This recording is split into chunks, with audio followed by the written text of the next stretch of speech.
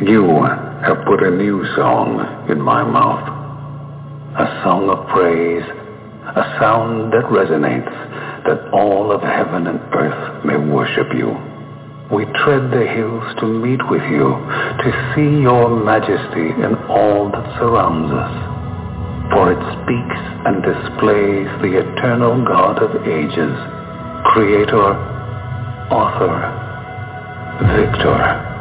In love, you established an everlasting covenant with your people, and it's your love that captivates us. As children of the King, we rush in as waves unrestrained, overcome, overwhelmed, that the King, crowned in glory and splendor, would reach down to place a crown upon our heads. So we raise our banner, the banner we boldly stand under, the banner of Jesus Christ. From dusk to dawn, from age to age, your praise resounds in all the earth. Deliverer, Redeemer, ruler of an everlasting kingdom that cannot be shaken. We trust in the name of Christ Jesus, the only King, forever.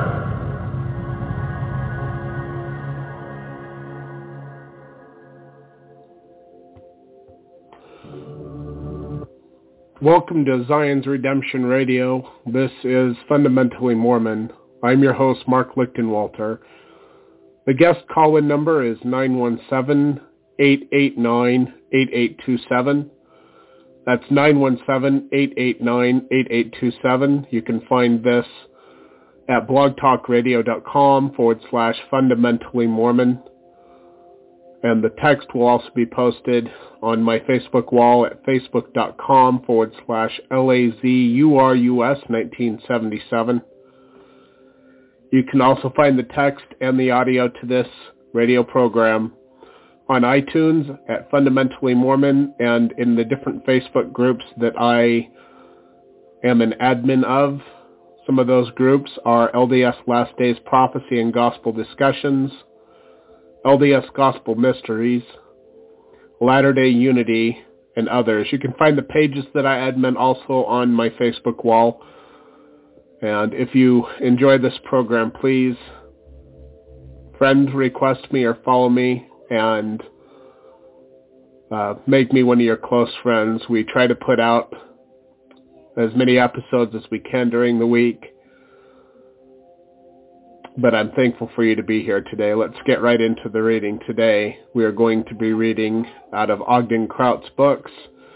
You can find his books for free to read online at ogdenkraut.com. That's OGDENKRAUT.com. That's OGDENKRAUT.com. And today is the 12th day of July, 2021. We'll be reading Priesthood Rights and Keys, which is Chapter 4 of Holy Priesthood, Volume 6. Unfortunately, I am almost to the Grizz, and my cell phone cuts out a lot when I get to the Grizz. So I'm going to have Emmett all real quick, and then Emmett will start the reading tonight. Our Father, who art in heaven, hallowed be thy name. Thy kingdom come, thy will be done on earth as it is in heaven. We thank thee, Father, for being able to use this technology to speak to thy people throughout the world and offer things to contemplate about the restored gospel of thy kingdom upon the earth. We love thee, Father, and we thank thee for all of our many blessings and say these things in the name of Yeshua, our Messiah, even Jesus the Christ. Amen. Emmett, you ready to go? Yeah, I'm going to be reading, I think, for a little bit, and then Mom's going to call in because she's here. So that's good. Okay. We're on page 42, and we're going to be reading to page 66 tonight. So a lot of reading. Mom says it's completely doable. So I guess it's completely doable. But I will be back in just a minute. I have to put my hard hat on, and my headset does not fit under my hard hat. So I'll be off for Cool. just a minute. But I'm going to put it on speakerphone so I can hear when I'm in the truck. But I got to jump in and out of the truck to get my load off. So I'll be in and out, but I'll be back on as soon as I can be back on. Okay. 42 and 4. 42. I'm looking at the studio. It looks like someone called in. Wow. Anyway, so I'm going to be reading, but I'm going to be reading page 42 of Holy Priesthood Volume 5, or Chapter 4 of Holy Priesthood Volume 6. I forgot. I've been used to saying that because that was what we were reading the last time we did. Anyways, the Lord promised Zacharias that he should have a son who was a descendant of Aaron, the Lord having promised that the priesthood should continue with Aaron and his seed throughout their generations. Let no man take this honor upon himself, except he be called of God, as was Aaron, and Aaron received his call by revelation. Teachings of the Prophet Joseph Smith, page 272. We have often heard the scriptural passage that the rights of the priesthood are inseparably connected with the powers of heaven. But like many of the priesthood terms already discussed, this word rights is also frequently misunderstood. This chapter will discuss answers to 3 frequently asked questions regarding priesthood rights and keys. First, who has the keys of the priesthood? Second, what are the rights to the priesthood keys? And third, how does one use and abuse priesthood keys? First, who has the keys of the priesthood? The term keys of the priesthood often confuses people because it has been used in so many different contexts. Sometimes the expression refers to one man or a quorum of men or to many individual men. This may seem contradictory at first, but when it is properly understood, each statement can be correct. Now we're on page 43. Anything to say? Okay, I'm going to take that as a no. Anyways, continuing on. Keys of the priesthood are within the rights, powers, and privileges of the priesthood. As explained in the previous chapter, when a man is conferred with either the Aaronic or Melchizedek priesthood, they are blessed with certain keys that automatically come with that priesthood authority. Then when they are called to various positions, they are entitled to additional keys to enable them to perform that particular work. Consider the following examples of those who have held various keys of the priesthood. One man, and I have appointed unto my servant Joseph to hold this power in the last days, and there is never but one on the earth at a time on whom this power and the keys of the priesthood are conferred. D&C 132:7. See Chapter 8, Joseph Smith, and the keys for more information on the subject. Apostles. In the name of the Lord, I, Joseph Smith, shall now shake from my shoulders the responsibility of bearing off the kingdom of God to all the world, and here and now I place that responsibility with all the keys, powers, and privileges pertaining thereto upon the shoulders of you, the 12 apostles, in connection with this council. Letter to George F. Gibbs from Benjamin F. Johnson, page 18. When a man is an apostle and stands at the head of the kingdom of God on the earth and magnifies his calling, he has the keys of all the power that ever was bestowed upon mortal man for the building up of the kingdom of God on the earth. Brigham Young Journal of Discourses, 6/320. My mom just called in. Hi, Mom. You're unmuted now. Hi. Sorry for my tardiness. My sister just got released from the hospital. She had surgery, and they had a lot of complications, but it wasn't the surgery, and they're really not sure what is happening next. So she is calling in, and her husband is kind of having, anxiety over the whole thing, which I don't blame him because it's scary. So, yeah, so I was checking in with them, too, at last minute because they had called. So, anyways, tonight, Emmett, I am on page 17, and I don't see where you're at. So what book are we still on? Holy Priesthood, Volume 6, and Sign to the Nation. Can you hear me?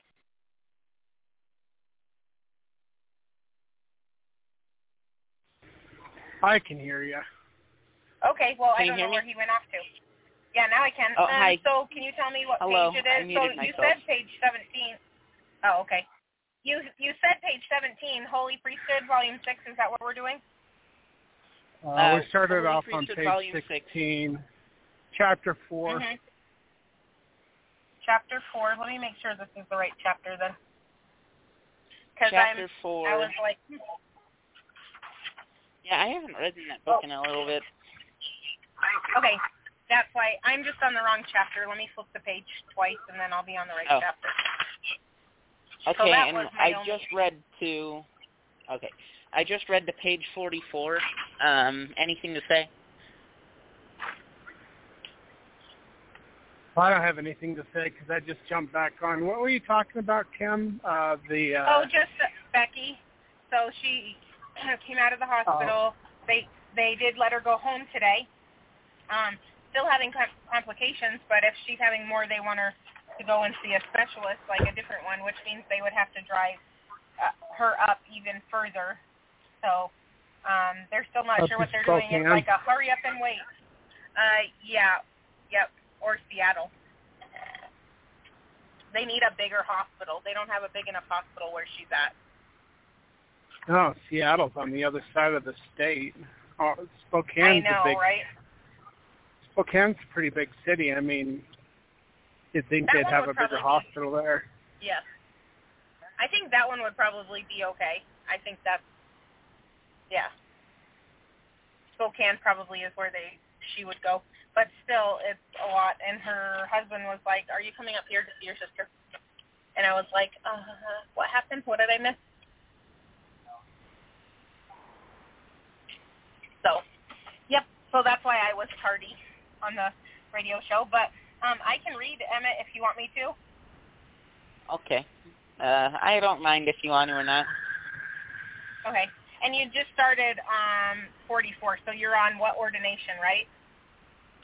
I just finished 44. Yeah. Oh, wait, so you finished 44. So now you're on page 45? What? Oh, no. So you're on I just 70 finished high 44. priests and What elders? ordination should a man receive to possess all the keys and powers? I'm on my phone. Mom took the book from me, sadly. Yeah. So Emmett, the one I originally said was correct. So then what I originally just said is correct. Yes. Okay. You're on page 44 now. Yep. Yes. Okay. Sounds amazing. Okay, let me continue on and see if I can't get into this. Priesthood rights and keys. Sounds interesting. Okay. What ordination should a man receive to possess all the keys and powers of the holy priesthood that were delivered to the sons of Adam? He should be ordained an apostle of Jesus Christ. That office puts him in possession of every key, every power, every authority, communication, benefit, blessing, glory, and kingdom that was ever revealed to man. That comes from Brigham Young Journal of Discourse, Volume 9, page 87. Next quote comes from Brigham Young Journal of Discourse, Volume 13, page 144, quote, "An apostle of the Lord Jesus Christ has the keys of the holy priesthood, and the power thereof is sealed upon his head," end quote. Again, Brigham Young Journal of Discourse, Volume 13, page 144. And that's something you'll see when I have a book. Oh, my goodness, I love reading in books. I'm a little bit faster, which might not be great for everybody listening, but I can see the quotes and everything ahead of time.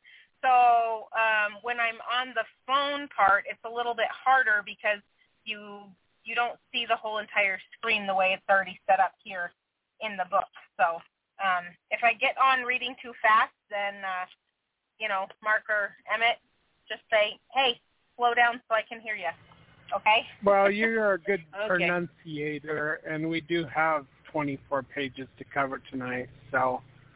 Okay, so it's okay if I'm reading a little fast. They can put it on slow-mo on their phone. Okay. Okay. You have to put it on quarter speed. Apostles and others. Put it on quarter speed, yep. Apostles and others. Moses conferred these keys of authority upon the prophet Joseph Smith, and he afterwards conferred them upon the 12 apostles and others, who, when they were ordained, received them as part of their ministry and priesthood. That's John Taylor, Journal of Discourse, Volume 19, page 239. This next quote comes from Wilford Woodruff, contributor, Volume 10, page 382. Quote, I am the last man living who heard that declaration. He told the truth, too. For would not any of the men who have held the keys of the kingdom of God or an apostleship in this church have been under condemnation? And would not the wrath of God have rested upon them if they had deserted these principles? Wilford Woodruff, Contributor, Volume 10, page 382. 70s. You read in Revelation alluded to that when the 12 were called and ordained, they possessed the same power and authority as the three first presidents. And in reading further, you find that there must needs be appendages and helps growing out of this priesthood, page 45. The 70s possess the same power and authority. They hold the keys of the establishing, building up, regulating, ordaining, and setting in order the kingdom of God in all its perfections upon the earth. Brigham Young, Journal Discourse, Volume 9, page 87. 70s, high priests, and elders. Though the presidency of the church and the 12 apostles should suffer martyrdom, there will remain over 4,000 70s, all apostles of the Son of God, and were these to be slain, there still would remain many thousands of high priests, and as many more elders, all possessing the same authority to administer the gospel ordinances. That's Lorenzo Snow, Millennial Star, Volume 48, page 111. Brigham Young, Journal of Discourse, Volume 9, page 88. If in the providence of God he should permit the enemy to destroy these two first quorums, and then destroy the quorum of the 70, all but one man, what is his power? It would be to go and preach, baptize, confirm, lay hands on, ordain, set in order, build up, and establish the whole kingdom of God as it is now. Brigham Young, Journal of Discourse, Volume 9, page 88. Did you want to say anything about that, Mark? So that is saying that if only one man is left, he's going to build up the kingdom of God. Well, yeah, that's, there's a quote that's a little bit later on in the chapter where Wilford Woodruff is speaking to the elders of the church and to the church as a whole. And he says that they have the keys. They all have the keys. They're held by many.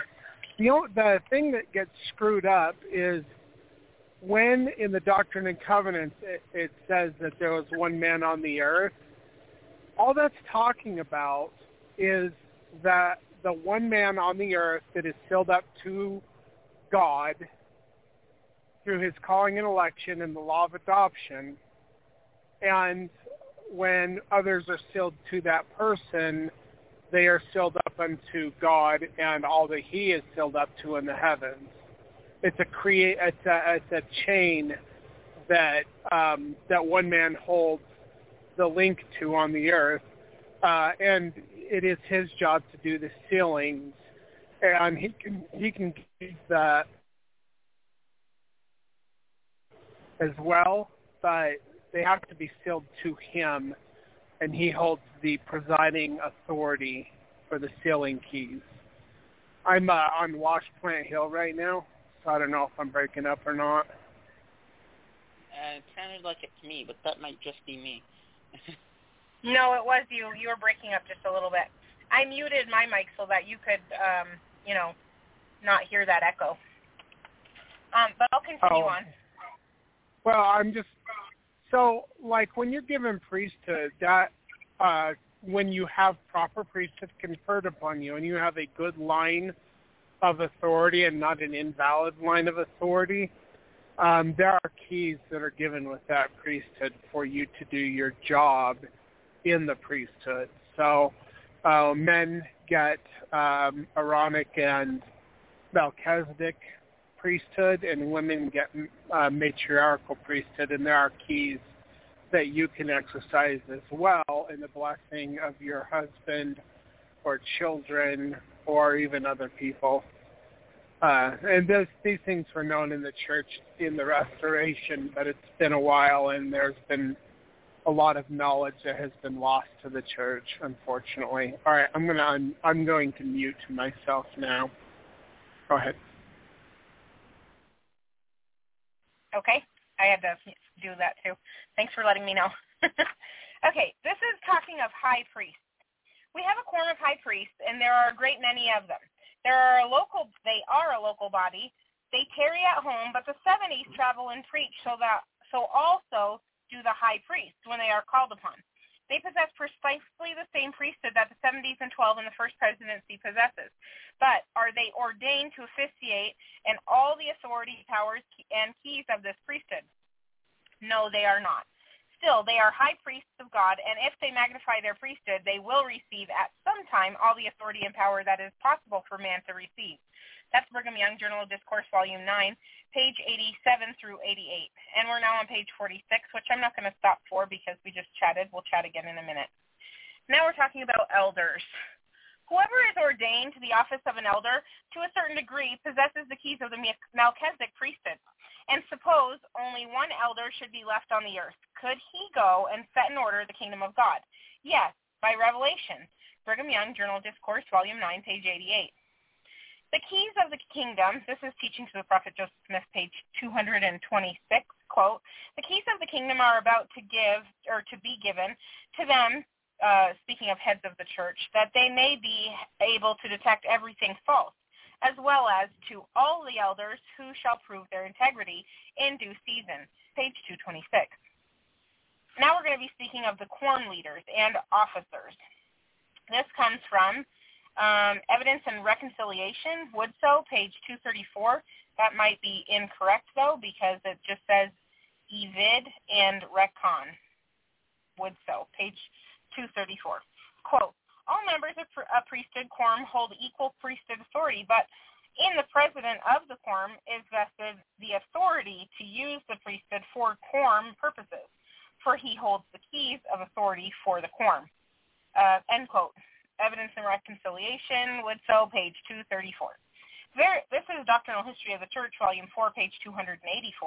Quote, verily I say unto you, I now give unto you the officers belonging to my priesthood, that ye may hold the keys thereof, even the priesthood which is after the order of Melchizedek, which is after the order of my only begotten Son. End quote. Doctrinal History of the Church, Volume 4, page 284. This is a bunch of quotes. Teachings of Ezra Taft Benson, pages 216 to 217, quote, the rights of the priesthood are the keys or covenants pertaining to the priesthood offices. The powers of heaven are gifts of the Spirit, which the Lord God, omnipotent, gives to righteous priesthood holders. End quote. Teachings of Ezra Taft Benson. The bishopric is the presidency of this Aaronic priesthood and holds the keys or authority of the same. Doctrinal History of the Church, Volume 4, page 211. We're now on page 47, and speaking about priesthood holders. Blessing to confer Melchizedek priesthood. This is Gospel Doctrine, Joseph Fielding Smith, page 514, quote, and confer upon you all the rights, powers, keys, and authority pertaining to this office and calling in the holy Melchizedek priesthood in the name of the Lord Jesus Christ. Amen. End quote. Gospel Doctrine, Joseph Fielding Smith, page 541. This is D&C, chapter 107, verse 18, quote, the power and authority of the higher, or Melchizedek priesthood, is to hold the keys of all the spiritual blessings of the church, end quote. Doctrinal History, or Doctrine and Covenants, 107, verse 18. The next quote, Teachings of the Prophet Joseph Smith, page 166. The Melchizedek priesthood comprehends the Aaronic or Levitical priesthood and is the grand head and holds the highest authority which pertains to the priesthood and the keys of the kingdom. End quote. Teachings of the Prophet Joseph Smith, page 166. This is Gospel Doctrine, Joseph Fielding Smith, page 142. Quote, what is a key? Is it the right or privilege which belongs to and comes with the priesthood to have communion with God? End quote. Gospel Doctrine, Joseph Fielding Smith, page 142. The priesthood is given to the people and the keys thereof, and when properly understood, they may actually unlock the treasury of the Lord and receive to their fullest satisfaction. An individual who holds a share in the priesthood and continues faithful to his calling upon whoever are bestowed the keys of the eternal priesthood by a faithful life will secure to themselves power to see the things of God. Brigham Young, Journal of Discourse, Volume 3, page 192. And now we're at Firstborn Sons of Aaron. This is going to be Doctrine and Covenants, chapter 68, verse 16 and 17, quote, and if they be literal descendants of Aaron, they have a legal right to the bishopric. if they are the firstborn among the sons of Aaron, for the firstborn holds the right of the presidency over this priesthood and the keys of authority of the same. Doctrine and Covenants, chapter 68, verses 16 and 17. And now we're going to be speaking of those with endowments. Let's see, Discourse of Brigham Young, page 396, quote, "Then go on and build the temples of the Lord, that you may receive the endowments in store for you, and possess the keys of the eternal priesthood," end quote. Discourse of Brigham Young, page 396.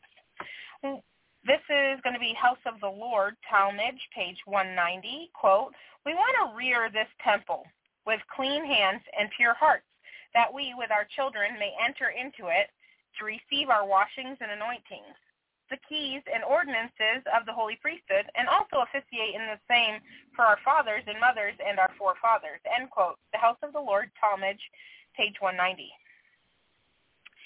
And this next quote is a few of them all at once, but it's Doctrinal History of the Church, volume 4, page 277, quote, "For verily I say unto you, that after you have had sufficient time to build a house unto me, wherein the ordinance of baptizing for the dead belongeth, and for which the same was instituted from before the foundation of the world, your baptisms for your dead cannot be acceptable unto me, for therein are the keys of the holy priesthood ordained, that you may receive honor and glory.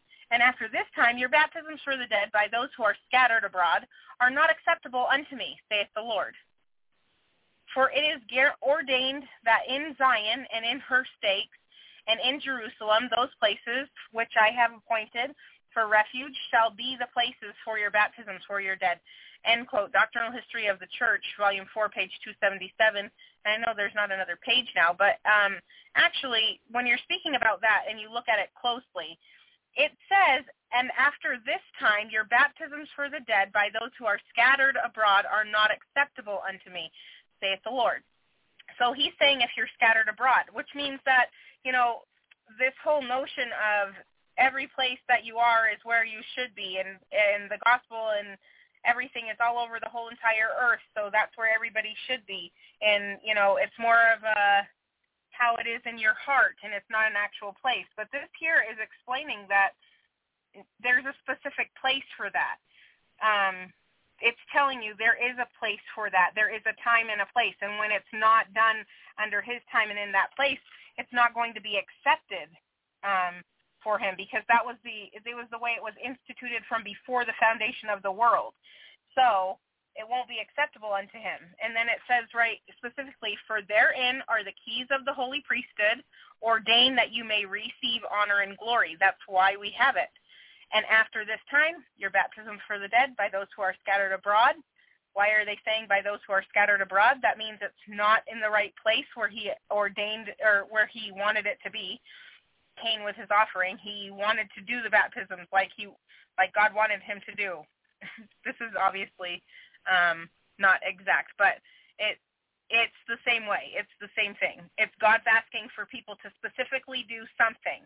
He said to do what? Do the baptisms in a certain place with the authority that I have given unto you for a certain time, and you have a certain time to build a house whereby the Most High may come and restore that which was lost among the people, right? So he says that in D&C also. And then the people say, "Well, we're gonna keep doing baptisms for you, but we're just gonna be slow about when we're building the temple, and we're gonna build other things first that we feel like are more necessary, and we're just gonna sort of do what you want, but not do it all the way." And then when they're rejected as when they're rejected as a church with their dead. Yeah. Oh, you were breaking up. What'd you say? Like Masonic lodges in the second wing of Brigham Young's mansion. Yep, that's what I was thinking of too. So it's the same thing. Like Cain gave an offering. He just didn't give the offering God told him to. He didn't do what God said to do. He did it in his own time in the way that he wanted it done. And it's the same thing here. So it says here, "For it is ordained that in Zion and in her stakes and in Jerusalem, those places which I have appointed for refuge shall be the places for your baptism for your dead."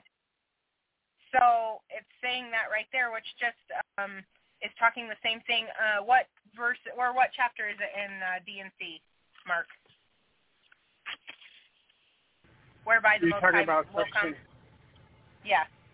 Oh, that's Doctrine and Covenants, section 124, verses 27 and 28, and I'll just quote it from memory. Okay. Build a house in my name. This is Jesus Christ speaking to Joseph Smith.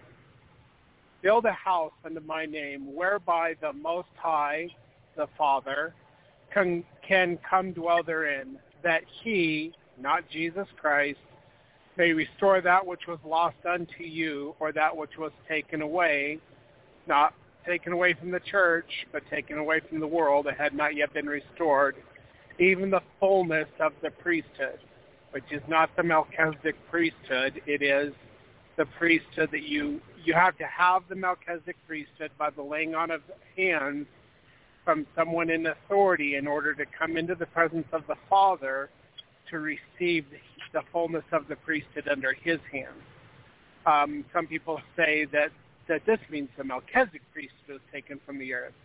Well, in order for the Most High to restore anything to you by the laying on of hands, you have to have the Melchizedek priesthood to come into his presence. And if you do not have that priesthood, he cannot restore anything because you have not been prepared to come into his presence. So, Jesus, I'll just quote it again without any commentary. Joseph Smith, build a house in my name, whereby the Most High can come dwell therein, that he may restore that which was lost unto you, or that which was taken away, even the fullness of the priesthood. That was supposed to be done in Nauvoo. They never finished the temple. The Father never came to the temple to restore the fullness of the priesthood. Fullness of the priesthood is not the endowment. And Jesus said that had to be restored in that temple, but the endowment was supposedly restored in the red brick store, which does not follow the revelation. So anyway, did you have any other questions or commentary on that? No, I was just saw that opening and I was like, that sounds exactly like previous radio shows that we've done and talked about that. It's saying it again here. And instead of this is just like another place that it was talked about, Doctrinal History of the Church, Volume 4, page 277. And, so it was just, that's why I was just talking about it. I know we have a lot to read, so I'll continue reading. Well, let me just say one thing real quick. Okay. Jesus told them, if you do these things, there was like a whole bunch of stuff that he was going to give the church. He said this would be the beginning of Revelation for Zion's redemption, that he would restore the times and seasons, which are the holy days of Jehovah. And there was like a whole bunch of other things that were supposed to happen. He also said that he would fight their battles for them and they would not be removed from their place. Yep. But they were removed from their place. He did not fight their battles for them. He never came to restore the fullness of the priesthood to the earth or to the saints at that time. Jesus said, if you don't do what I say, instead of blessings, you'll receive wrath, cursings, indignations, all these things, which is what happened to the saints after Joseph was taken. They were cast out. God didn't fight their battles for them. And Jesus said, if you don't do these things, you'll be rejected as a church with your dead, which they were. Also, he says, all they who hinder this work, or basically anyone who is caught dragging their feet and doing what I've asked you to do, will be cursed to the third and fourth generation. One generation with Moses in the wilderness and the Israelites following him around was 40 years. 4 generations is 160 years. So the church and the saints would be cursed and rejected for 160 years. From 1844 to 2004 is 160 years. So that's why the church doesn't get revelations anymore. That's why they've got policies that seem to contradict other things that have been said. And that's why Russell M. Nelson issued that LGBT children of LGBT adults who were married, they couldn't baptize their children, which I thought that one of the articles of faith is we don't believe that our sins of the fathers or mothers would be, put on the children. That's not how it works. But anyway, so they did that for a couple of years, and then they were like, oh, never mind, God changed his mind. Well, they don't get revelation, and they haven't gotten revelation. And that's one of the examples that you can tell that they haven't got revelation. They just do everything by, the doctrines of men mingled with Scripture is all it is. All right, I'm going to mute myself. By the time I'm probably about 5 minutes away from going into the void, going up the mine road, so I'll just mute myself and let you read. Okay, it'll be a little while. You'll have maybe like a half an hour. All right. That's okay. I will continue reading anyways. Joseph tells us, this is going to be Charles Rich, Journal of Discourse, Volume 19, page 250, quote, Joseph tells us that this new name is a key word which can only be obtained through the endowments. This is one of the keys and blessings that will be bestowed upon the saints in the last days, for which we should be very thankful, end quote. Charles Rich, I think it's Richardson, but Charles Rich, Journal Discourse, Volume 19, page 250. Lineage of the House of Israel. This is going to be Parley P. Pratt, Key to the Science of Theology, 5th edition, page 68. Quote, this election or covenant with the house of Israel will continue forever in the great restoration of all things. This lineage will hold the keys of priesthood, salvation, and government for all nations. End quote. Parley P. Pratt, Key to the Science of Theology, 5th edition, page 68. I don't really, this is only my personal belief in this. I don't really like 5th editions, anything other than original editions. So the more that it gets out and gets changed by, the printers or the people who are revising the newer editions, you never know what you're getting, as the editions go out. Anyway, so that's just my own personal thing on that one quote. 5th edition is kind of not very original. Anyways, this now we're going to be talking about many others. Many have received the keys of this priesthood through the ministry of the prophet Joseph, that they might assist in carrying out the plan of salvation as revealed through him. That's a quote from Millennial Star, editorial, volume 18, page 145. And Charles Rich, Journal of Discourse 19, page 252, quote, and when we understand how to use the keys and principles ourselves, we can then teach others. For all who have received the gospel are expected to practice its principles in their lives. End quote, Charles Richards, Journal Discourse, volume 19, page 252. Discourse of Wilford Woodruff, page 327, quote, the Lord has given you, as in members of the church, the keys of the priesthood with all the blessings pertaining to it, as great and as mighty a work as ever was committed to any man on the earth. That, too, in the midst of the last dispensation and fullness of times. Discourse of Wilford Woodruff, page 327.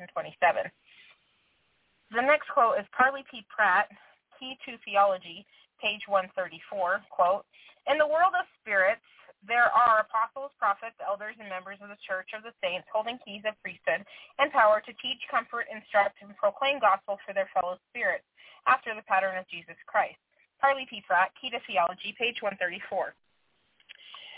Certain individuals, more intelligent than the others, were chosen before the foundation of the world by the head to teach, instruct, edify, improve, govern, and minister truth and salvation to others, and to hold the delegated powers or keys of these were not only chosen, but set apart by a holy ordinance in the eternal worlds as ambassadors, foreign ministers, priests, kings, apostles, etc., to fill the various stations of the vast empire of the sovereign of all. That's also from Discourse of Wilford Woodruff, page 67. Wives in connection with husbands. He, Joseph Smith, spoke of delivering the keys of the priesthood to the church and said that the faithful members of the Relief Society should receive them in connection with their husbands, that the saints whose integrity has been tried and proved faithful might know how to ask the Lord and receive an answer. That's Doctrinal History of the Church, Volume 4, page 604. See also Teachings of the Prophet Joseph Smith, page 226. Now, what is it that all these people have in common? They are all entitled to appropriate keys depending on their individual authority and callings. Since there are many callings in life, so there must be a variety of keys to accompany them. As John Taylor explained, it says 87 pages, page 132 through 133. There are different callings and offices and stations and authorities in the Holy Priesthood, but it is all the same priesthood, and there are different keys and powers and responsibilities, but it is the same government. 87 pages 132 through 133. So when someone talks about the keys of the priesthood, it is important to know which keys he is referring to, because although there is only one priesthood, there are many callings and keys belonging to it. Any man with the priesthood should exercise some keys of that priesthood. If he does not use his keys to the heavens and receive some form of revelation, then maybe he ought to be concerned about why the heavens have withdrawn themselves and if the Spirit of the Lord has been grieved. See D&C 121, verse 37. As man is ordained to the various priesthood offices of elder, 70, high priest, or even apostle, president, or patriarch, there is no new or additional priesthood authority conferred upon him. Even when ordained a king and a priest in the second anointing, he is still receiving another office within the Melchizedek priesthood. The prophet Joseph explained in Teachings of the Prophet Joseph Smith, page 166 through 67, quote, there are two priesthoods spoken of in the scriptures, viz., the Melchizedek and the Aaronic or Levitical. Although there are two priesthoods, yet the Melchizedek priesthood comprehends the Aaronic or Levitical priesthood and is the grand head and holds the highest authority which pertains to the priesthood and the keys of the kingdom of God in all ages of the world to the latest posterity on the earth, and is the channel through which all knowledge, doctrine, the plan of salvation, and every important matter is revealed from heaven. Its institution was prior to the foundation of this earth, or the morning stars sang together, or the sons of God shouted for joy, and is the highest and holy priesthood, and is after the order of the Son of God, and all other priesthoods are only parts, ramifications, powers, and blessings belonging to the same, and are held, controlled, and directed by it. It is the channel through which the Almighty commenced revealing his glory at the beginning of the creation of this earth, and through which he has continued to reveal himself to the children of men to the present time, and through which he will make known his purposes to the end of time. End quote. Again, that's Teachings of the Prophet Joseph Smith, pages 166 through 167. We're now on page 52 for those of you following along. Here the prophet gives an unmistakably clear explanation of the highest powers and keys of the Melchizedek priesthood. If we numerically list his statements, we get an even better understanding of the supreme position of the Melchizedek priesthood over all other priesthoods and offices. Number one, the Melchizedek priesthood is the grand head. It holds the highest authority which pertains to the priesthood. That was number two, sorry. It holds the highest authority which pertains to the priesthood. Number three, it contains the keys of the kingdom of God. Number four, it is the channel through which all knowledge, doctrine, and the plan of salvation and every important matter is revealed from heaven. Number five, it is the highest and holiest priesthood. Number six, it is after the order of the Son of God. Number seven, all other priesthoods are only parts, ramifications, powers, and blessings belonging to the Melchizedek priesthood. Number eight, all other priesthoods are held, controlled, and directed by the Melchizedek priesthood. Number nine, it is the channel through which the Almighty reveals his will and glory. Number 10, it is the priesthood through which the Almighty reveals himself to men. Number 11, it is the channel through which he will make known his purposes to the end of time. Because of these definite and unequivocal statements, we can see that there is no greater priesthood powers and keys on this earth than those of the Melchizedek priesthood. Hopefully, the information in this section on who has the keys of priesthood has eliminated some confusion on the subject and has answered such questions as, number one, do only the leaders of the LDS Church hold the keys of the priesthood? Number two, can more than one man hold priesthood keys? Number three, who is the one man on the earth at a time who holds all the keys of the priesthood? The question of who has the keys of the priesthood should be immediately followed by what priesthood keys does he have? And the next logical question each individual should be concerned are, what keys do I have, and am I exercising them fully? Number 2, what are the rights to priesthood keys? Priesthood authority does not come through lineage, bloodline, worthiness, predestination, or foreordination. Men are not born with it. It is received by a conferral from one man to another. There are rights pertaining to the priesthood, but they do not automatically give a man authority priesthood rights belonging to the lineage of Abraham, as was revealed to Joseph Smith in 1832. Quote, this is from D&C, chapter 86, verses 8 through 10. Therefore, thus saith the Lord unto you, with whom the priesthood hath continued, through the lineage of your fathers, for ye are lawful heirs according to the flesh, and have been hid from the world with Christ in God. Therefore, your life in the priesthood have remained and must needs remain through you and your lineage until the restoration of all things. End quote. D&C 86, verse 8 through 10. The line of the holy priesthood from Moses back to Adam was given in section 84, showing the importance of actual priesthood conferral by the laying on of hands, even though the individuals already had the right to receive it. And if you go into section 84, it spends a lot of time telling you about it, so you know it has to be important when everything's consolidated and they still keep that in there. Anyways, page 54. This is D&C 84, 6 through 17. And the sons of Moses, according to the holy priesthood, which he received under the hand of his father Jethro. And Jethro received it under the hand of Caleb. And Caleb received it under the hand of Elihu. And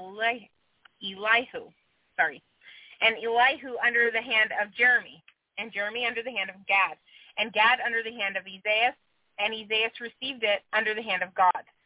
Isaiah also lived in the days of Abraham and was blessed of him, which Abraham received the priesthood from Melchizedek, who received it through the lineage of his fathers, even till Noah, and from Noah till Enoch, through the lineage of their fathers, and from Enoch to Abel, who was slain by the conspiracy of his brother, who received the priesthood by the commandments of God, by the hand of his father Adam, who was the first man.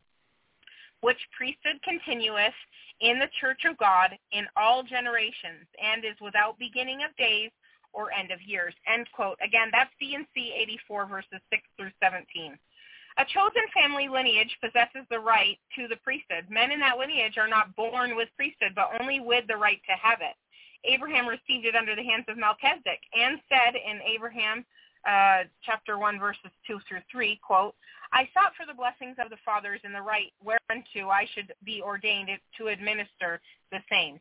I became a rightful heir, a high priest, holding the right belonging to the fathers. It was conferred upon me from the fathers. It came down from the fathers from the beginning of time, before the foundations of the earth. End quote. Abraham chapter 1, verses 2 through 3.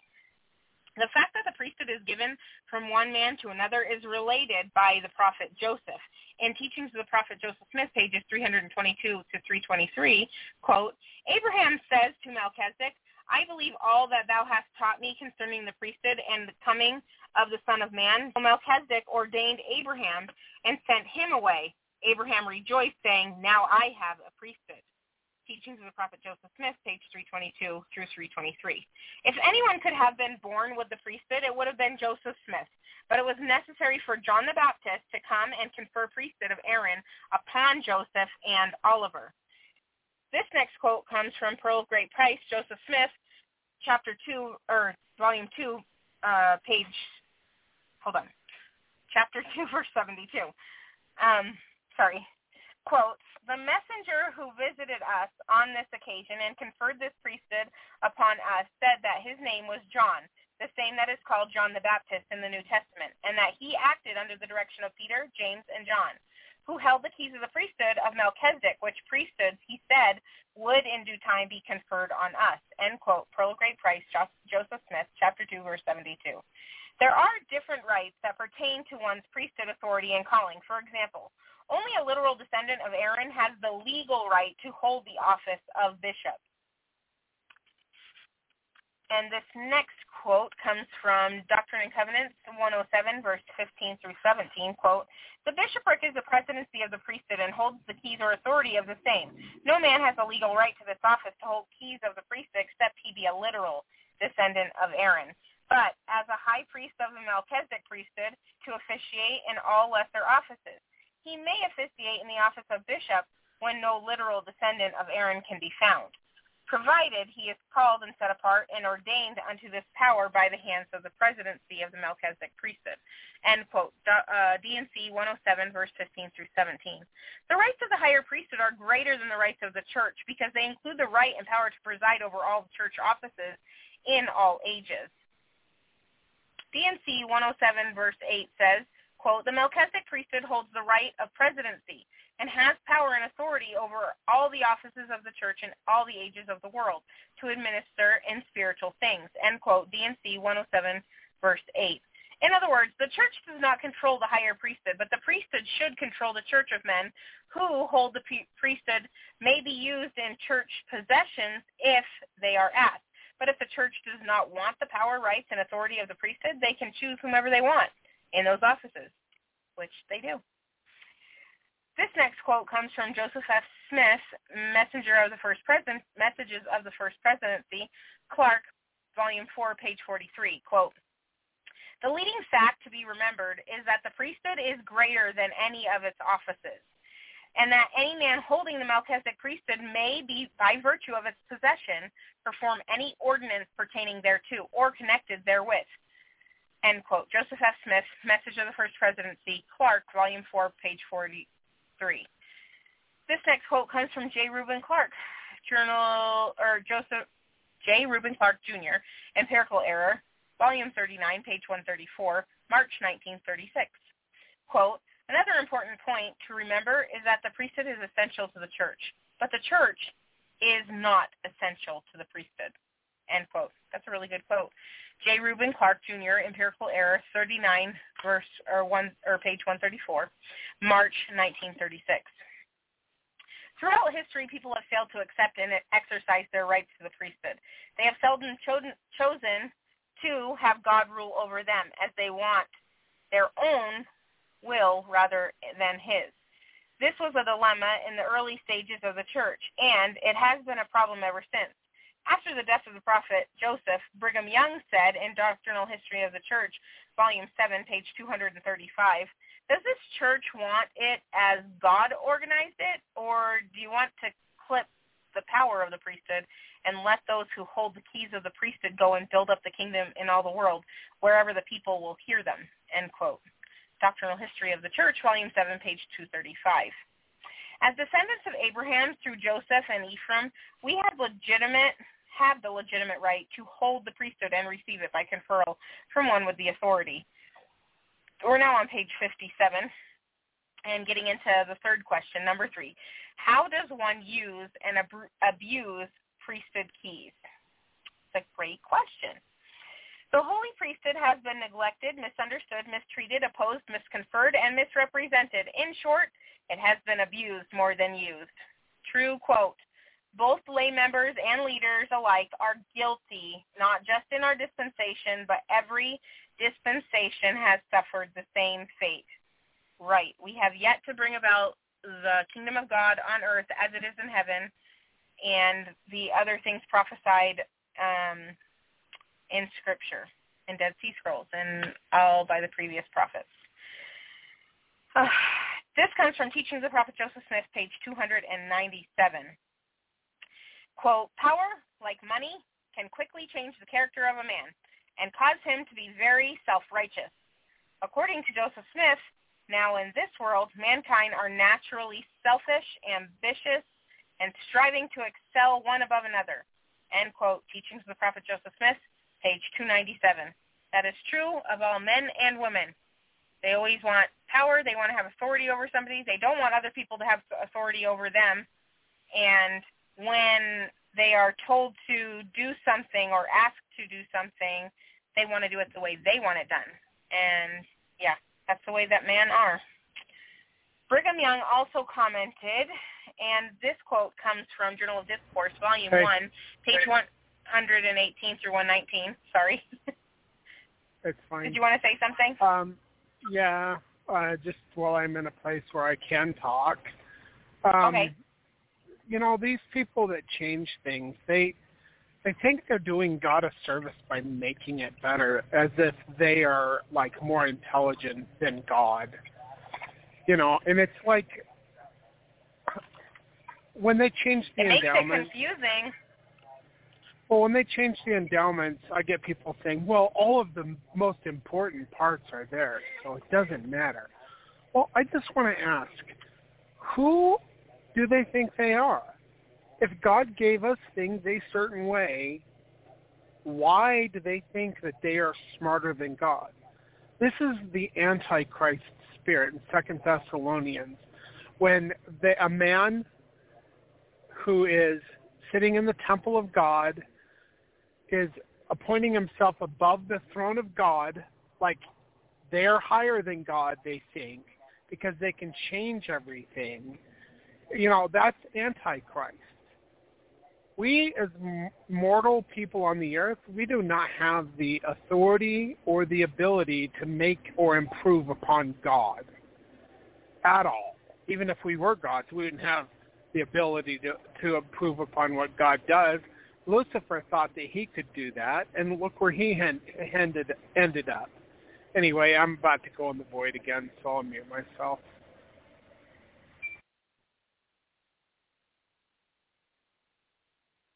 Sorry, I was talking. I forgot that I muted my mic. Okay. That was crazy. Okay, let's keep continuing on with this next quote. Thanks for saying something while you were in service. I feel like I endlessly just talk, and then I'm like, is anybody out there? So it's nice to have more people on this show. I understand why you like that way too, Mark. This next quote is from Journal of Discourse, Volume 1, page 118 through 119. Quote, "Brethren, what is it that you love the truth for?" That's a good question. Is it because it gives you the power, the authority of the priesthood? Is it because it makes you rulers, kings, and priests unto our God and gives you great power? There are men professing to be saints, even in this congregation, within the sound of my voice, who feel how almighty they have become. They will curse you if you do not see proper to comply with their wishes. Many men have feelings in their hearts towards their wives, that if they will not do precisely as they wish to perform this or that, they will curse them. What wonderful things they are going to do. If you do not obey my voice, my counsel, I will send you to hell and turn the keys upon you, that you may never, no, never be released. Sisters, you might as well heed the crackling of thorns under the pot, the passing idle bird, or the croaking of a crane, so far as their priesthood is concerned. End quote. Journal of Discourse, Volume 1, page 118 through 119. It is, and now we're on page 58. It is the tendency of most men that when they obtain a little authority, as they suppose, they will immediately begin to exercise unrighteous dominion. That's Doctrine and Covenants, chapter 121, verse 39. They put themselves up as a light to the world, that they may get gain and praise of the world. 2 Nephi, chapter 26, verse 29. Their doctrine is that others should follow them because they cannot lead anyone astray, according to President Gordon B. Hinckley. So this is going off on another tangent. I'm sorry, I know we have a lot to read, but some things keep telling me to just talk about this a little bit while I'm reading all of these things. So, I know a lot of times nobody likes to hear how if their husband or wife is saying something contrary or saying something about what their faults are. But I'm going to tell you right now, I have a lot of faults. I have ADD, and it's really prominent when I have sugar, and I have a hard time focusing. I also am a super busy person. I work, and then I do 5 kids, and we do a farm and stuff. So if you heard the other radio shows on this, I come and go through this radio show a lot. And my husband, he's like a solid. So he's always like, I have to do this. God wants me to do this. And he knows that God has called him to do this. And despite him not wanting to, he is like, no, I have been warned, so I have to warn others. So he tries to do that. With that being said, he there's times during our last 9 years of marriage where it frustrates him because he's like, I have to do this, and I want to do stuff with you, and I don't want to have to do this, but could you help me do this? And he knows that my feeling on the matter is I have not been called to preach to the world as you have, and that's kind of like but it's not exactly what you want me to do because I haven't been called to do that. However, I know that I am his helpmeet, and I was told to marry him, bear him children, and to eat his burden. And I know that part of the burden of, being a prophet and having revelation is that he is tired. He feels like he's the only one going against the whole world, just trying to not even have people follow him and not have people, do things for him. He's trying to help save everybody. He's like, no, this is what I was told, and this is what should be happening. And so he's trying to warn people and share his witness with people so that they understand what his witness is, because he doesn't want to be, in the last days, the one who did not fulfill his calling and do what he was supposed to do. So he does that. With that being said, and on this same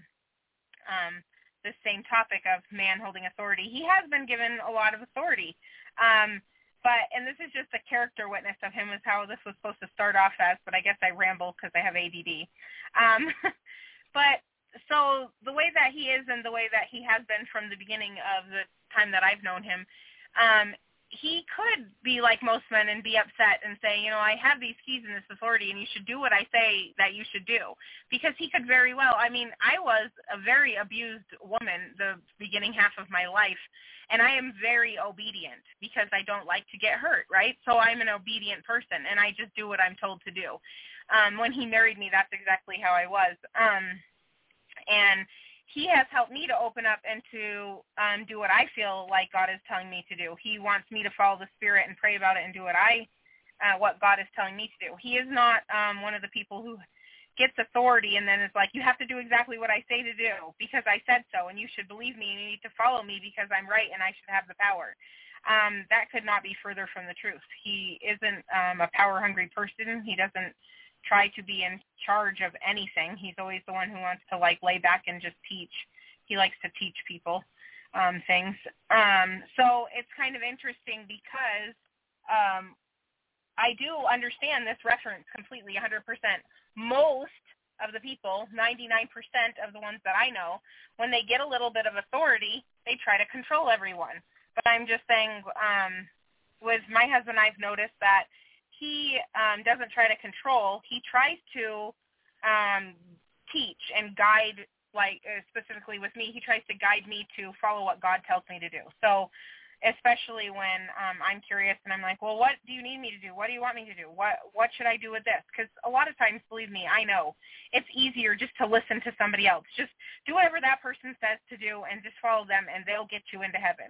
But that's not how it works. You have to have your own personal relationship with God. And that's what should be happening. So I can just say that I appreciate the man that I married because I know that his one goal in life is not to be in charge of anyone or anything. It is just to bring about the kingdom of God on earth as it is in heaven and follow God and teach others to follow God and be one with God. So I know that was a huge tangent, and he's probably driving up on the mountain, so he won't hear that tangent until later. And then he'll be like, okay. I heard it. Oh, you did? I was like, yeah. He's probably going to be like, wow, that was a huge tangent. But I was just reading all this, and that's how most men are. I'm just saying that you're not, in my experience. I'm actually going 18 miles an hour climbing Barrel Hill on Highway 6. You going speed towards demon. Christ. You must be loaded. I'm going 20 now. Yes, I am loaded. One of the things I hate is when people come to me and want me to be a fortune teller for them. Prophets can prophesy of things that they're shown in the future. They can also speculate on things that they think about, and people take that for thus saith the Lord when it's just a man speculating. Joseph did this a lot, and he said, when I speak as a man, I'm speaking as a man. When I speak as a prophet, I speak as a prophet. What he meant by that was, if God showed him something and he was revealing what God showed him, then he's not speaking as a man. If God reveals a thus saith the Lord revelation to him or to me, and I give that as the oracle of God, then I'm speaking as a prophet. But when I speak in speculative terms, that's just me as a mortal man trying to figure everything out. I don't know everything. I know a lot. And the only reason I know a lot is because I study like Ned, because I wanted to be the best servant of God that I could be. And, so I've studied. My last 20-something years, I've just been studying like mad. That's why I know things, but I don't know everything. And I think that the reason why God asked me to not only to start the Church of the Living Messiah and the School of the Prophets, but part of the School of the Prophets is to come together with other like-minded individuals and work things out. Because even though God has given me this powerful witness and told me, certain things, I don't know everything. We all come together as a Zion community and lift each other up, and we can all, bring different perspectives to the table. That's why I do the radio show like I do. That's why I have a guest call-in number. But as far as unrighteous dominion and all of that, there are some revelations that I have been given, and I do not like them, even though I know that they're from God. And the only reason I don't like them is because it sounds arrogant when I tell people, yeah, the priesthood has been severed, all of the ordinances have been severed, and you need to be rebaptized by me, because I'm the one that is the gatekeeper at this time. And that just sounds arrogant. And then, I don't know, there's some other revelations that I've been given, and I just, I have them, and I've shared them a little bit, but I don't like them because I don't want to control anyone. I want Zion to be part, and in a Zion community, no man will have to say, do you know the Lord? We will all know him. We'll all be prophets. That's what I want people to do. For many years before I knew who I was, after my experience with the Father and the Son upon Mount Vashel, where I saw them face to face, all I wanted was people to come up on the mountain, like Moses wanted the congregation to come up on the mountain. And part of being a prophet is teaching people how to get revelation for themselves. And as they exercise their ability to get revelation, God reveals more and more. It's like going to the gym. You go to the gym to work out muscles so that you can get stronger. But with revelation, you have to work it out. And the more that you work it out, the more God will trust you and give you more experiences with him and with learning. And by doing these things, you come upon the mountain. And that's what I want people to do. I want them to come upon the mountain, to know God for themselves, to be part of a community of believers that are being obedient to God's commandments. So the other thing, too, real quick. So one of the reasons why Moroni told Joseph Smith when he first appeared to him that the man like unto Christ of Acts chapter 2, I can't remember, maybe it's chapter 2, verses 22 and 23. It's in Joseph Smith history. Anyway, Moroni said that man was Christ, but the day had not yet come when he would be rejected by his people. So we know that that's not Jesus Christ, because Jesus Christ had been rejected by his people. The man like unto Moses is the Davidic servant that comes among his people. And in Isaiah chapter 49, Isaiah sees the servant working his tail off and nobody listening to him. Everybody rejects the servant. And the reason they reject the servant when he comes to set the house of God in order is because they'll say to themselves, well, we are wise, and the way that we do things is the way it should be done. But the scripture says in 3rd Nephi that nevertheless, well, it says many fall away because of the doctrines of men, whatever, except for the humble followers of Christ, and they're few. Nevertheless, they are led in many instances where they err in doctrine because of the precepts of men.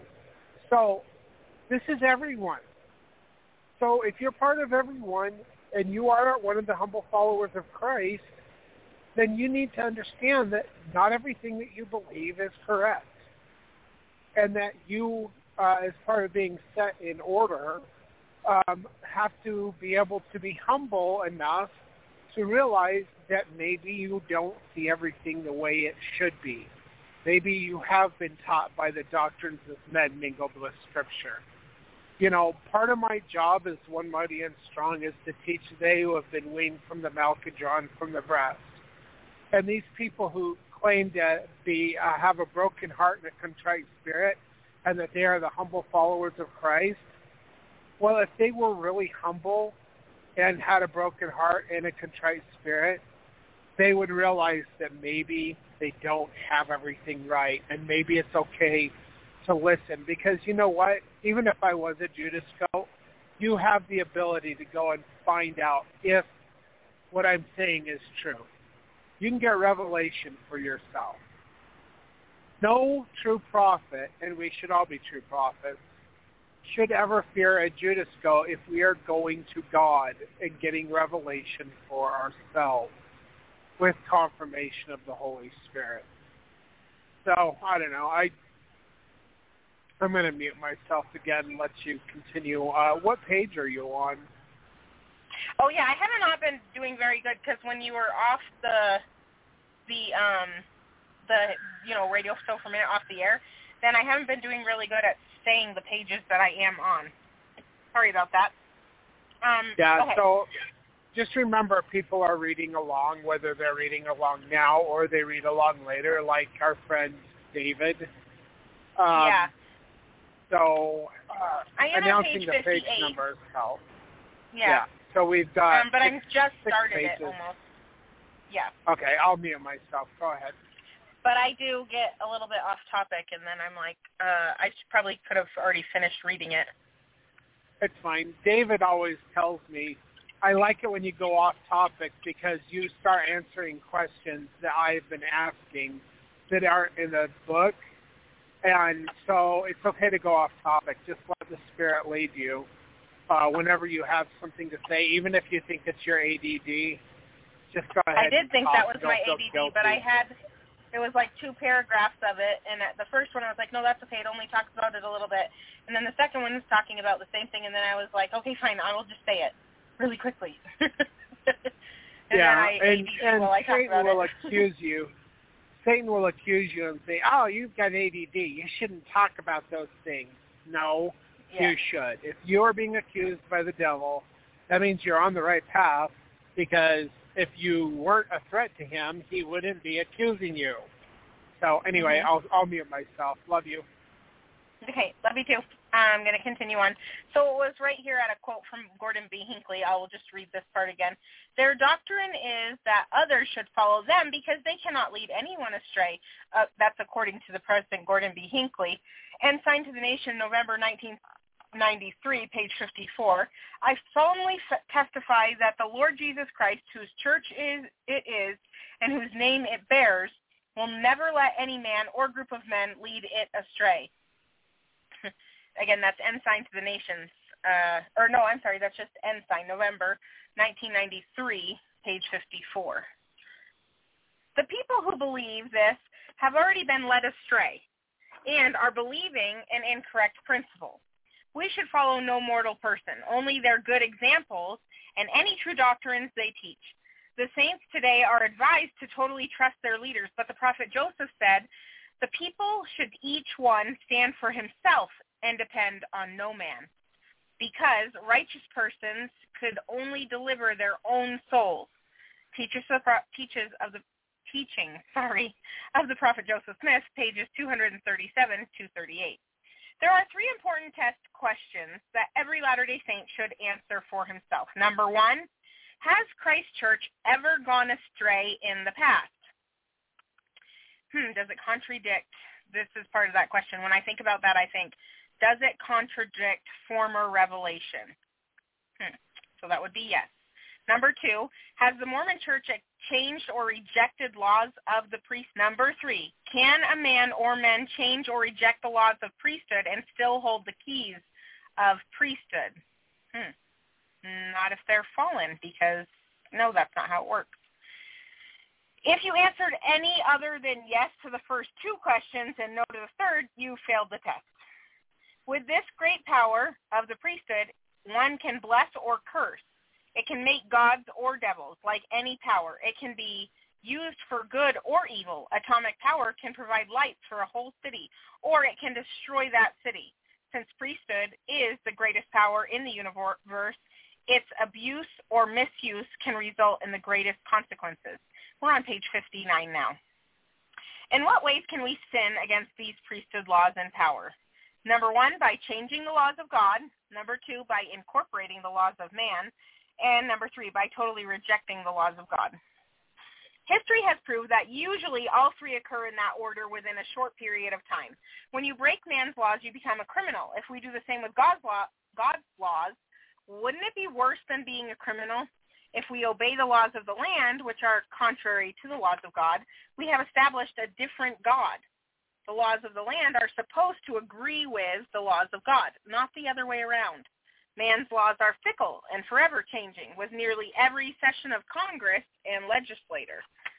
Every man, or even man's decisions of the Supreme Court, have been overturned or reversed. Does God operate that way? Can eternal laws be reversed or overturned? Can the laws of God continually change so that one day we are saints by them and the next day sinners?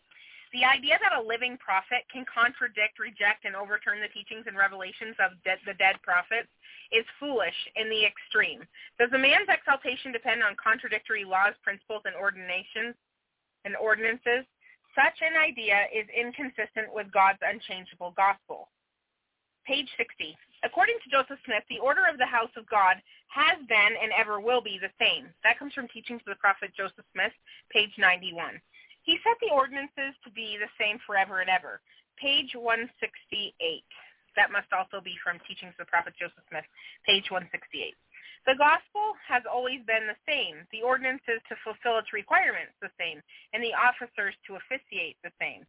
That's also Teachings of the Prophet Joseph Smith, page 264. And this is going to be Teachings of the Prophet Joseph Smith, page 308. Ordinances in the priesthood for the salvation of men are not to be altered or changed. All must be saved on the same principles.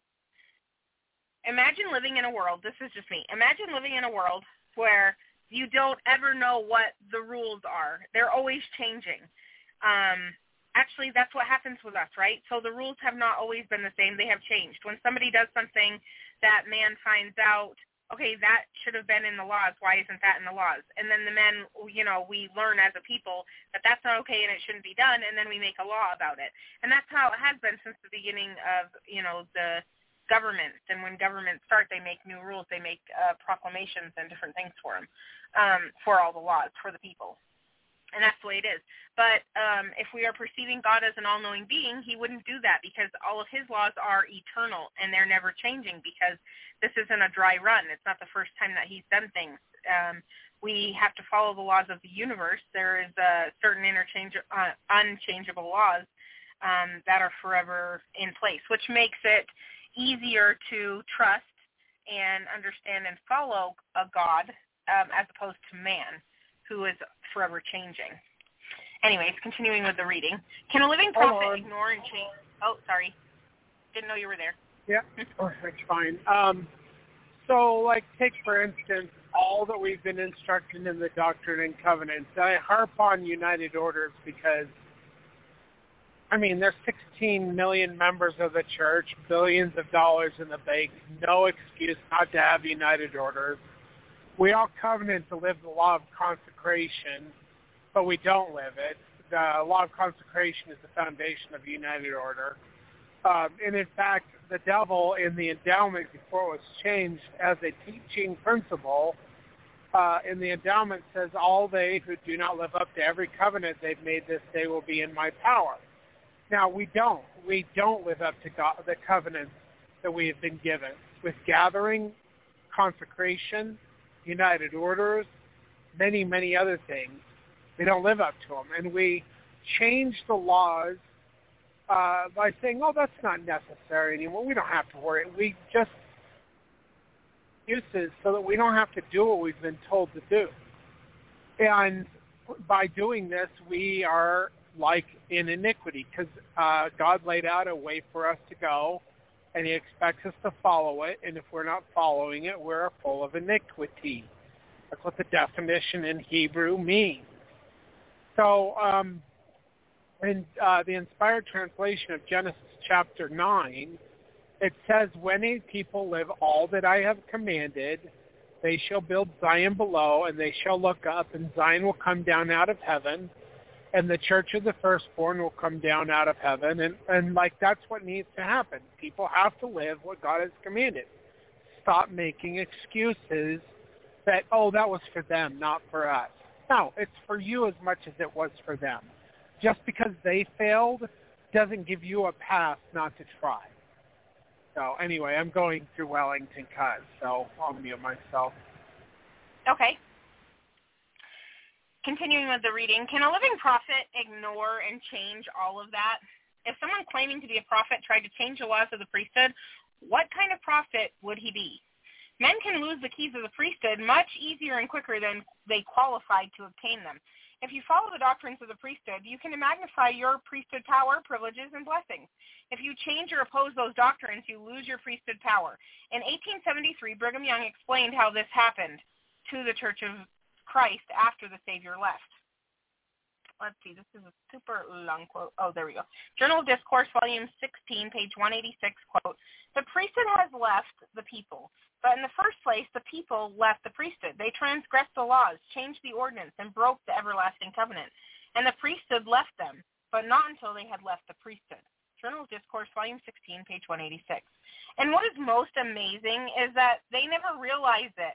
The Catholic Church still claims to hold the keys of the kingdom that were given to Peter, and they have been making changes in their doctrines for nearly 2,000 years. In 1907, an editorial in the Liahona entitled Fallen Prophets was written as a warning against the many claimants of keys and authority that were springing up. The information still applies today.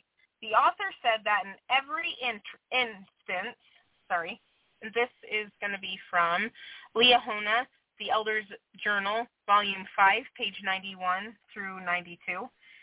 Quote, not a single individual ever made an utterance or accomplished an achievement from the day he first sought to gratify his ambition to that which he breathed his last breath, that marked him as a true prophet. Take each man whose name could properly be mentioned in this connection and study his biography from the time when he first began to plan for the gratification of his aspirations to the end of his life. And what did he ever say or do that was worth remembering? What proof did he ever give that the Lord had called him? Prophets are known by their works and the fulfillment of their predictions.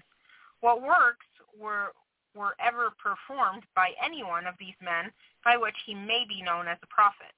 What prophecy did one of them ever utter in the name of the Lord that was later fulfilled or is ever likely to be?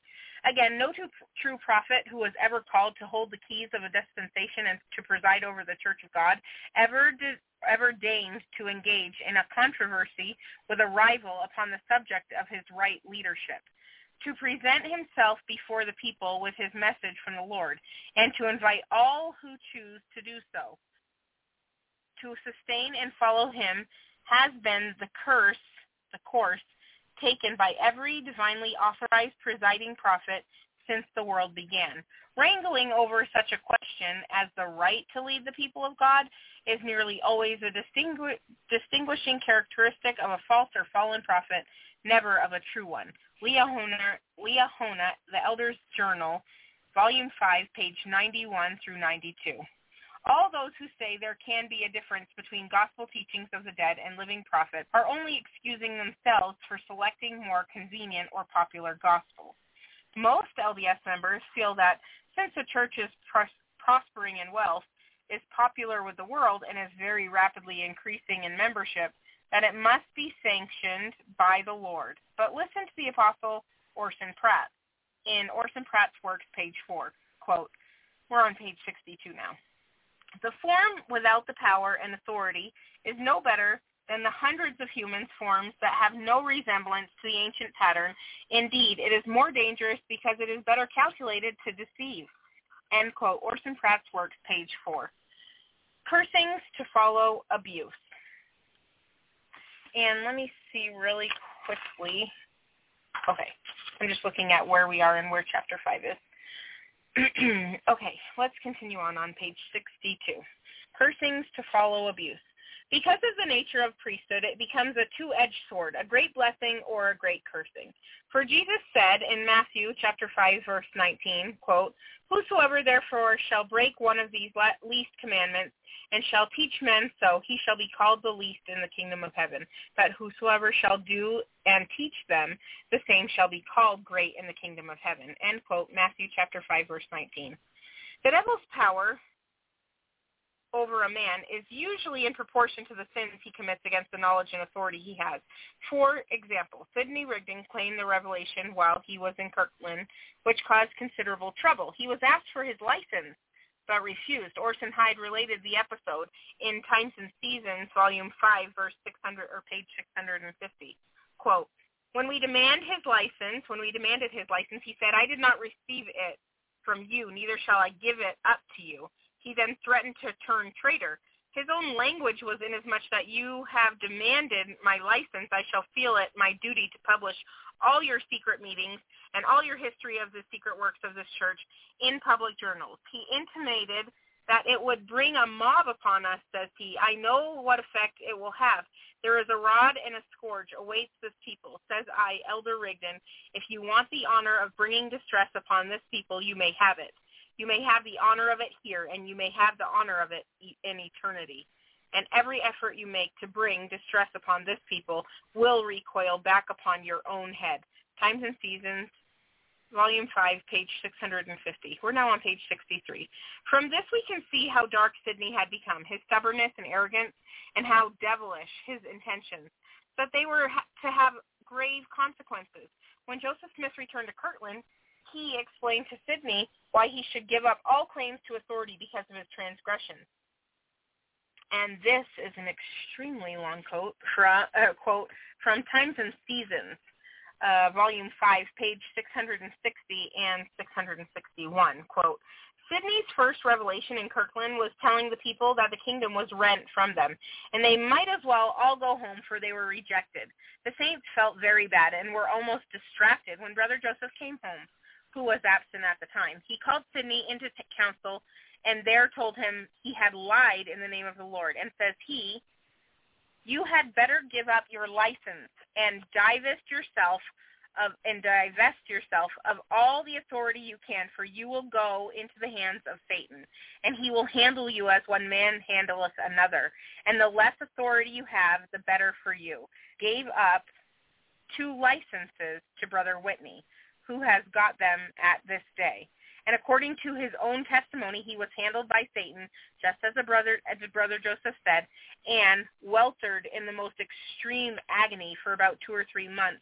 And then Brother Joseph, seeing that he had repented, said that he had suffered enough and restored him again. He made a tremendous blunder at the first revelation, but we would hardly suppose that a man who has been in the church so long as Sidney has would make such a monstrous blunder as he has made this time.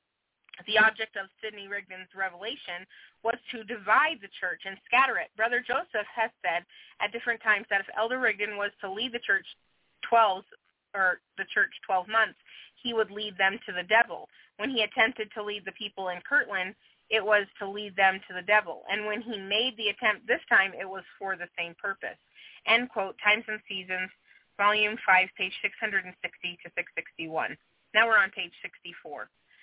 Wilford Woodruff also commented on what happens when someone abuses his priesthood. This comes from Journal of Discourse, Volume 21, page 190 through 191. Quote, he, meaning God, gave Joseph to understand that he held the priesthood which priesthood was after the order of God, after the order of Melchizedek, the same priesthood by which God himself performed all his works in the heavens and in the earth. And any man who bore that priesthood had the same power. That priesthood had communication with the heavens, power to move the heavens, power to perform the work of the heavens. And wherever any man magnified that calling, God gave his angels charge concerning him and his ministrations were of the power and force both in this world and the world to come. That man used that priesthood for any other purpose than the building up of the kingdom of God, for which purpose it was given, and the heavens withdraw themselves, the power of the priesthood departs, and he is left to walk in darkness and not in light. And this is the key to apostasy of all men, whether in this generation or any other. End quote. Journal of Discourse, Volume 21, page 190 through 191.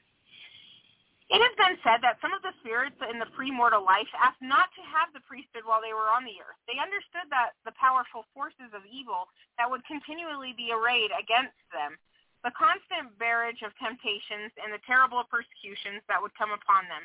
But most of all, they saw the terrible consequences for any misuse of the priesthood. Most of the people who never hear about the gospel and the priesthood may be part of those who choose not to receive that authority in this life. When we consider how few people in mortality ever have an opportunity to receive priesthood and how few of those actually do receive it and use it correctly, there must have been reasons for this. We know more men will be condemned by the misuse of it than blessed for its proper use. Many men in the church who supposedly have the priesthood seldom use it and rarely even show up for their priesthood meetings. Brigham Young realized this in his day and commented in Journal of Discourse, Volume 3, page 226, quote, I wish my sermons to be like the raining of pitchforks, point foremost until you awake out of your sleep and find out whether you are saints or not. We have a great many gars, sharks, sheepheads, lamprey eels, and every other kind of fish that is to be found in the pond. The gospel net has gathered them up. May you expect from such a mess? You may expect the best and worst of all God's creation mingled here together. The foolish will turn from correct principles, go over to the wicked, and cease to be righteous, so that they can go to hell with the fools. I wish to have every man who rises to speak from this stand, lay aside the smooth tongue and velvet lips, and let his words be like melted lead, that they may sink into the hearts of the people. End quote. Journal of Discourse, Volume 3, page 226. Many people who win millions of dollars in lotteries later bear testimony that it was the worst thing that ever happened to them because they lose family, friends, and end up doing things that they will always regret. Sudden great wealth in the hands of weak men can be the means of destroying them. How much worse for those who receive the priesthood and then misuse or abuse it. This next quote comes from the October 13th, 1882, Revelation to John Taylor, Message of the First Presidency, James R. Clark, Volume 2, page 348 to 349. Quote, for my priesthood whom I have called and whom I have sustained and honored shall honor me and obey my laws and the laws of my holy priesthood, or they shall not be considered worthy to hold my priesthood, saith the Lord.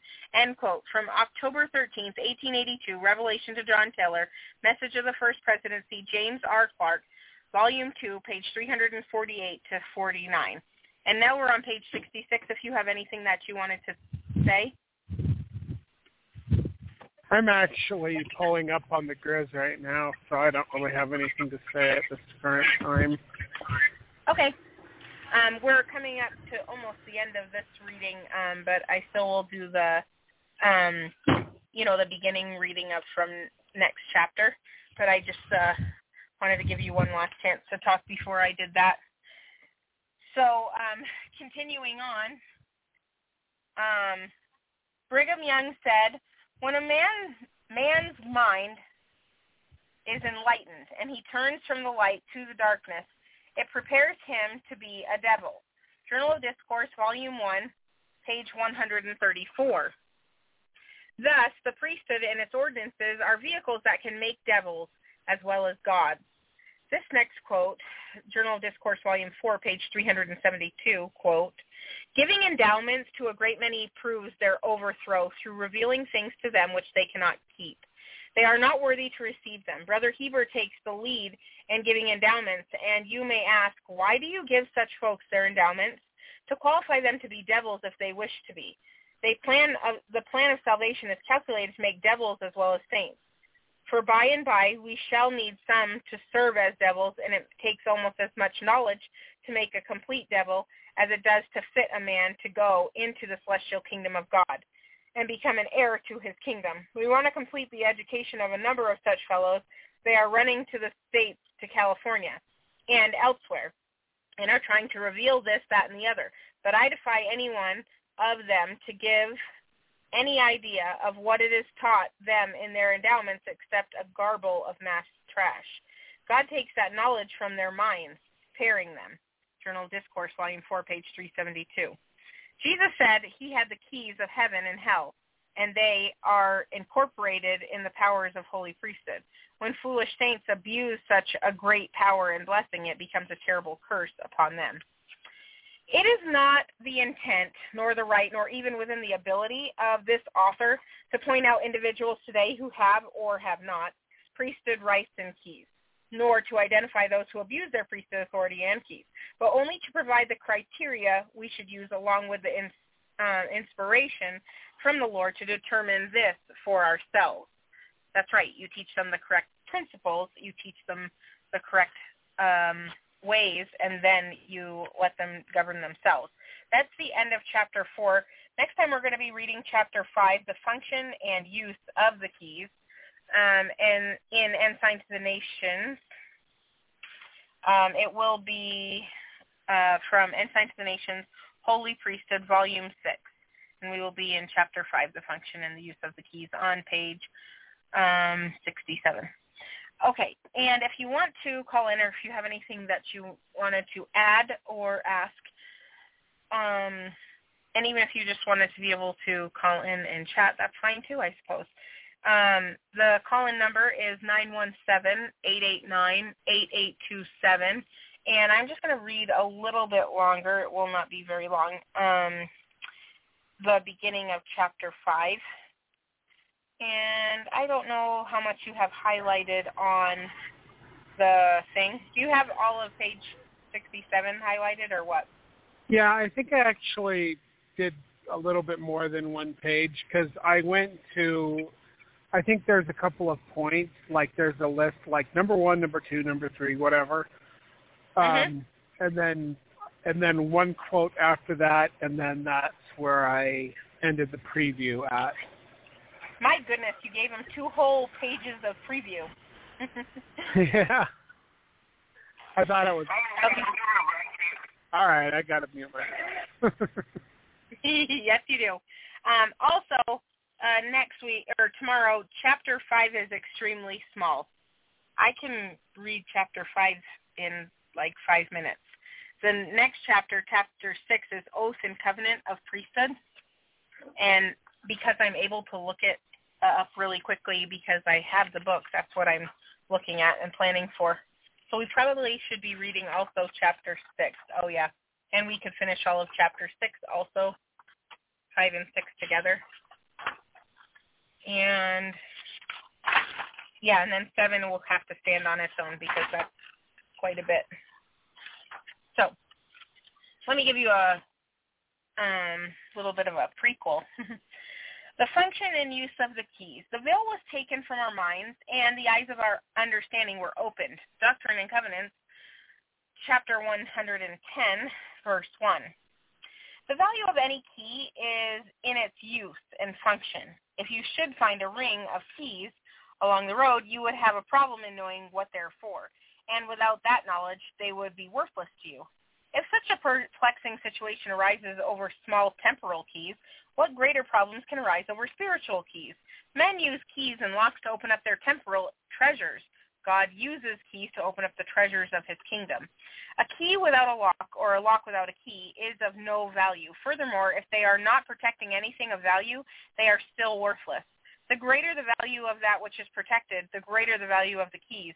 This can also be applied to spiritual keys as well. All keys have one thing in common. They are meant to operate, function, or perform some useful act. If they do not achieve this, then what value are they?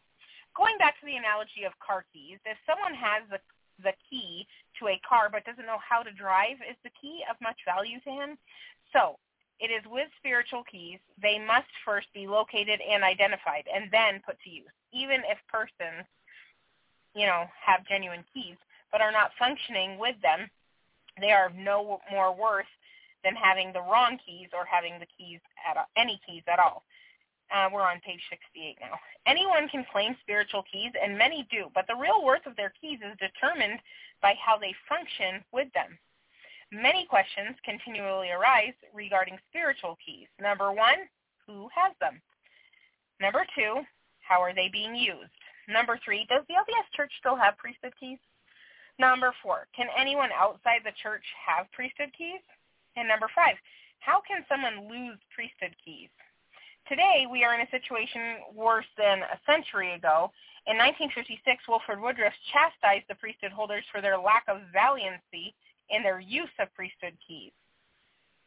This quote is from Discourse of Wilford Woodruff, edition by G. Homer Durham, page 327. Quote, "The Lord has given you the keys of the priesthood with all the blessings pertaining to it, as great and as mighty as work as ever was committed to any man on the earth, and that, too, in the midst of the last dispensation and fullness of time.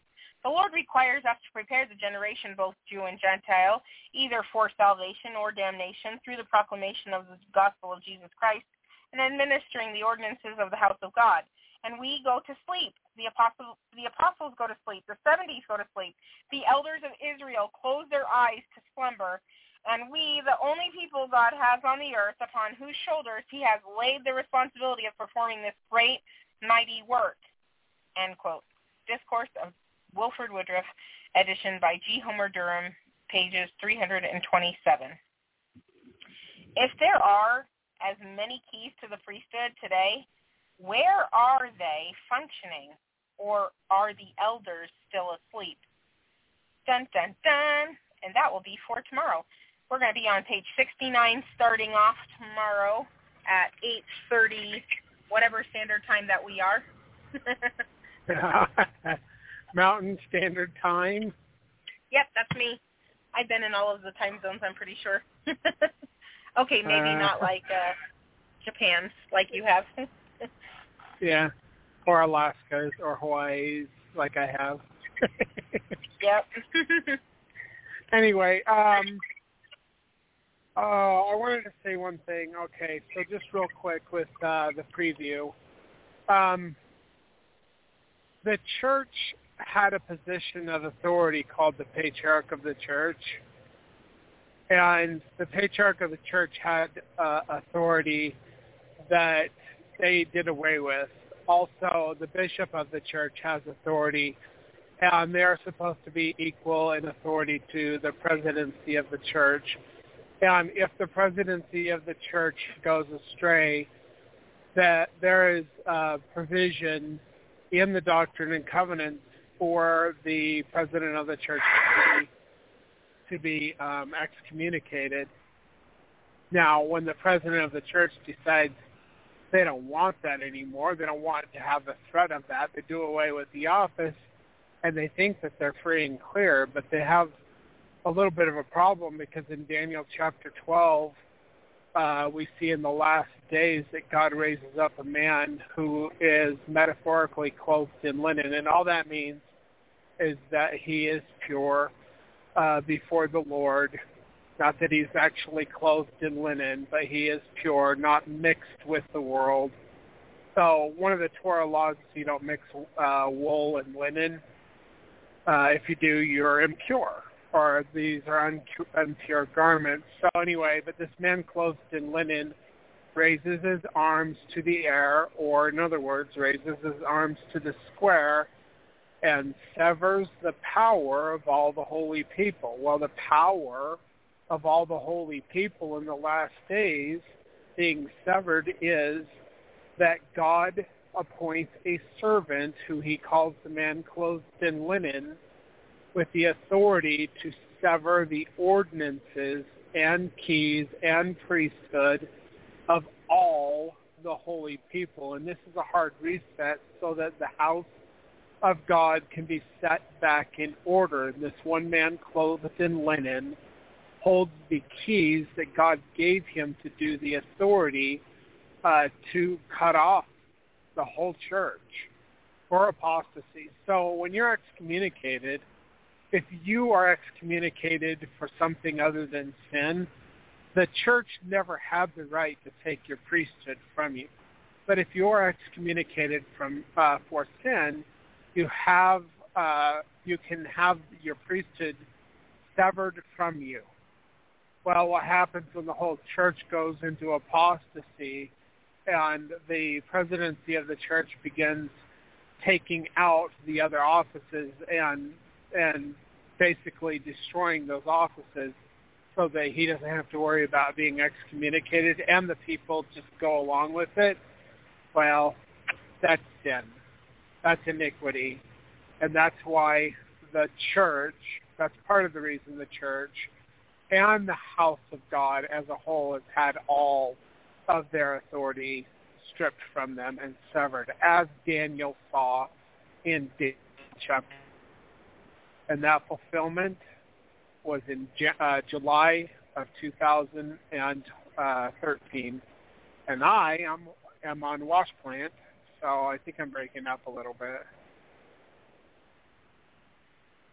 Just a tiny bit, yeah.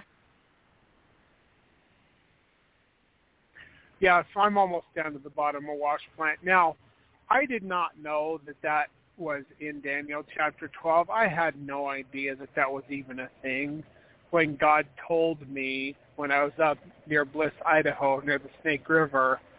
I think it was in an onion factory or an onion warehouse or something.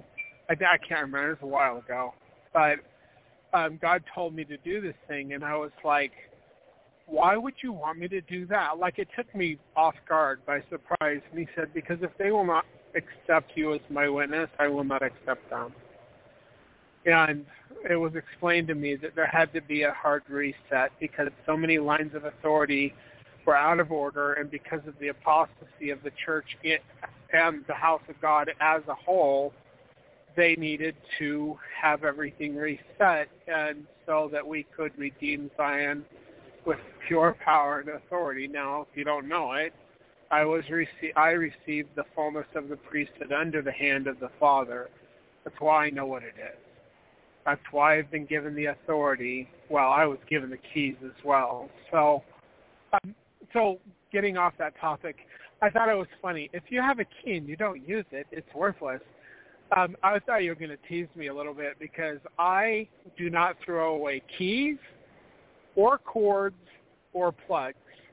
And I've got... Okay, so that actually went through my head. I was kind of giggling because I was like, my husband, we have all these keys. I'm like, what does this even go to? And he's like, I don't know, but it's important, so keep it.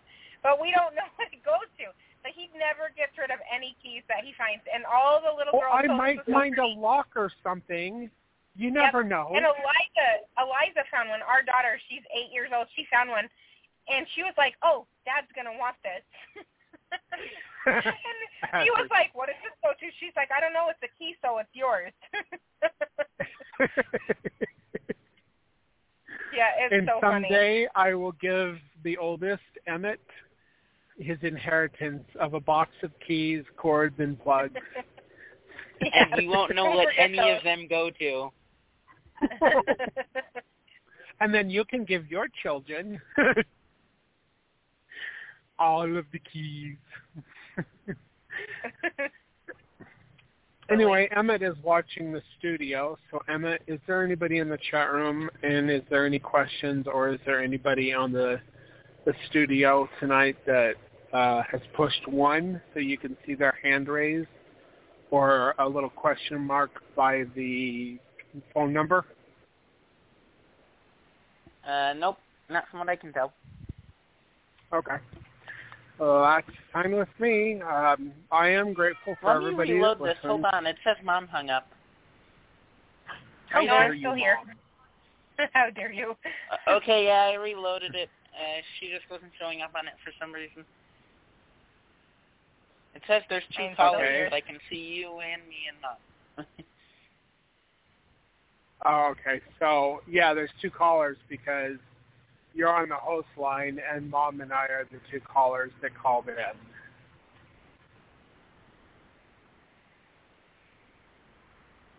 Did you get that? That makes sense. Okay.